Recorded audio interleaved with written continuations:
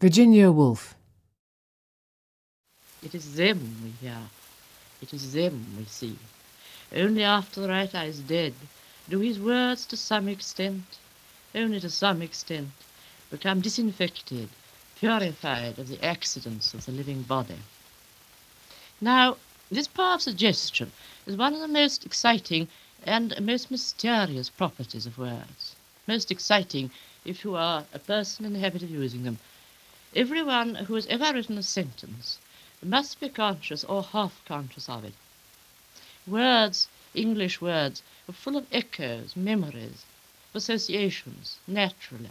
They've been out and about, on people's lips, in their houses, in the streets, in the fields, for so many centuries. And that is one of the chief difficulties in writing them today.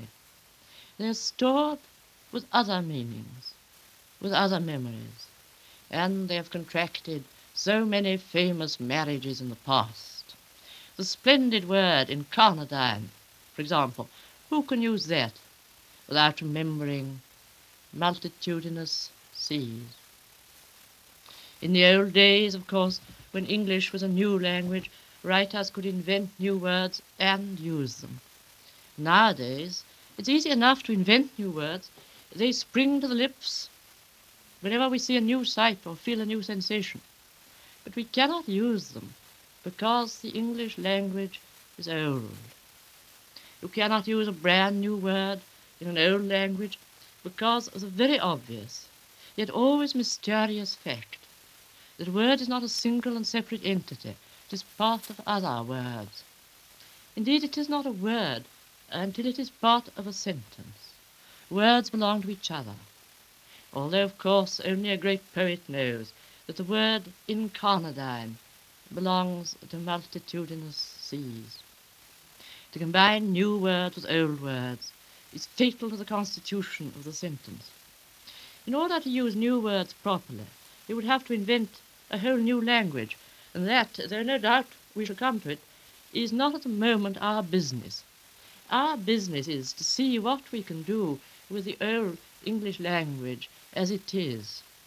How can we combine the old words in new orders so that they survive, so that they create beauty, so that they tell the truth? That is the question. And the person who could answer that question would deserve whatever crown of glory the world has to offer. Think what it would mean if you could teach or if you could learn the art of writing. Why, every book, every newspaper we pick up would tell the truth or would create beauty. But there is, it would appear, some obstacle in the way, some hindrance to the teaching of words. For though at this moment at least 100 professors are lecturing on the literature of the past, at least 1,000 critics are reviewing the literature of the present, and hundreds of young men and women are passing examinations in English literature with the utmost credit, still, do we write better? Do we read better than we read and wrote 400 years ago when we were unlectured, uncriticized, untaught? Is our modern Georgian literature a patch on the Elizabethan? Well, where are we to lay the blame? Not on our professors, not on our reviewers, not on our writers, but on words. It is words that are to blame. They are the wildest, freest, most irresponsible, most unteachable of all things. Of course, you can catch them and sort them and place them in alphabetical order in dictionaries, but words do not live in dictionaries. They live in the mind. If you want proof of this, consider how often, in moments of emotion, when we most need words, we find none. Yet there is the dictionary. There at our disposal are some 500,000 words, all in alphabetical order. But can we use them? No, because words do not live in dictionaries, they live in the mind. Look once more at the dictionary. There, beyond a doubt, lie plays more splendid than Antony and Cleopatra, poems lovely on the ode to a nightingale, novels beside which Pride and Prejudice or David Copperfield are the crude bunglings of amateurs. It's only a question of finding the right words and putting them in the right order. We can't do it because they do not live in dictionaries, they live in the mind. And how do they live in the mind? Variously and strangely, much as human beings live, ranging hither and thither, falling in love, meeting together. It is true they are much less bound by ceremony and convention than we are. Royal words meet with commoners. English words marry French words, German words, Indian words, Negro words, if they have a fancy.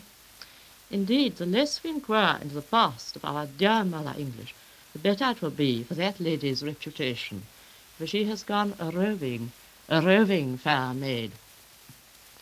Thus to lay down any laws for such irreclaimable vagabonds is worse than useless. A few trifling rules of grammar and spelling is all the constraint we can put on them.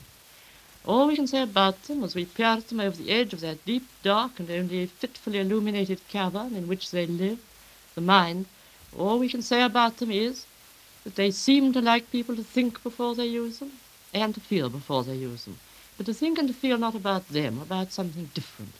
They are highly sensitive, easily made self-conscious.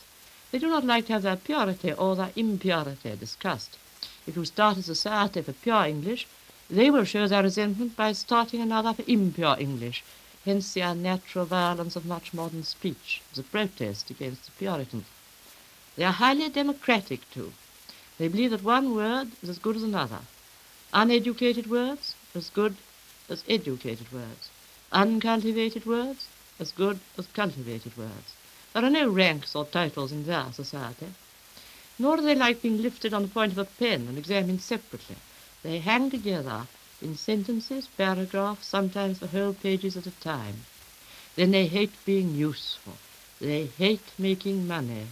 They hate being lectured about in public. In short, they hate anything that stamps them with one meaning or confines them to one attitude, for it is their nature to change. Perhaps that is their most striking peculiarity, their need of change. It is because the truth they try to catch is many-sided, and they convey it by being many-sided, flashing first this way, then that. Thus they mean one thing to one person, another thing to another person. They are unintelligible to one generation, plain as a pikestaff to the next. And it is because of this complexity, this power to mean different things to different people, that they survive. Perhaps then one reason why we have no great poet, novelist, or critic writing today is that we refuse to allow words their liberty. We pin them down to one meaning, their useful meaning, the meaning which makes us catch the train, the meaning which makes us pass the examination.